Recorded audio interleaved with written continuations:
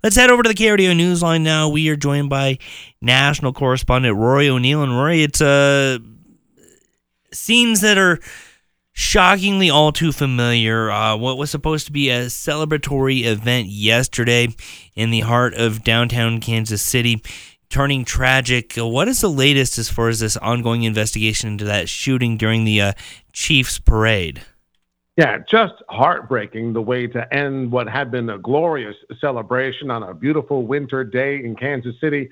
Just as the parade was winding down, this gunfire erupted, more than 20 people injured, including at least 9 children who were hit by gunfire.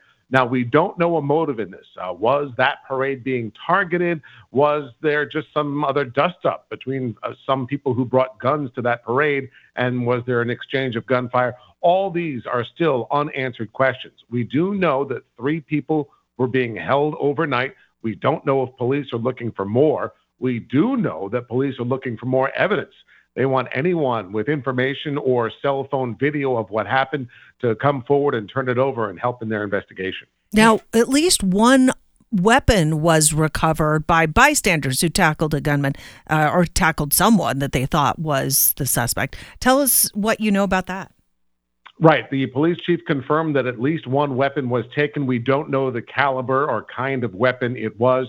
And again, when the people were taken into custody, maybe they were shooting back at a gunman, those kinds of things. We don't know exactly the circumstances as to why 3 people were taken into custody. And again, we don't know if they're looking for more who may have been involved.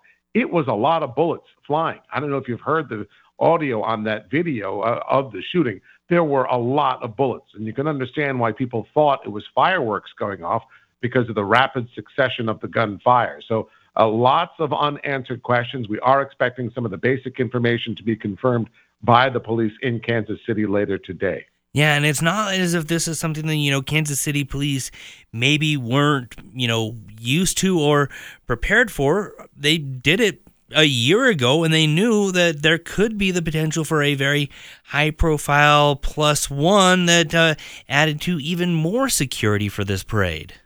Look, they had more than 800 police officers there. They felt that they were ready, but the gun laws in Missouri are rather lax, and people can bring guns and open carry there and not be doing anything wrong. So exactly what led to someone firing a gun is very different. And again, we're still a little bit confused about the timeline and what led to all of this, but hopefully we'll get some more of those answers shortly.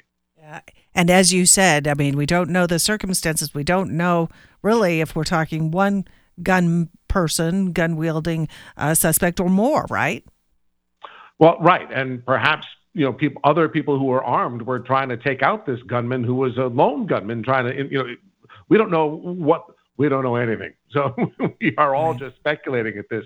And I understand it's frustrating and absolutely tragic to have this happen. And as we heard from the mayor, it's just that, his city seems to be added to a growing list of these cities that we associate with gun violence, like the school shootings in Uvalde or Las Vegas, Orlando. And the shooting yesterday happened exactly 6 years to the day after the school shooting in Parkland, Florida, where 17 students and staff were killed. Yeah, and I've been to I think 3 championship, all NBA championship parades, 2 in Oakland, California, 1 in Denver, and never had a sense of, because there's a certain crush of people, but never had a sense that my safety was in danger. So this is going to really put a chill in those celebrations, unfortunately.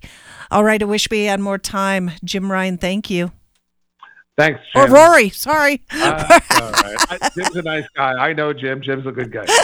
Sorry, Rory. All right, thank you. 5:45.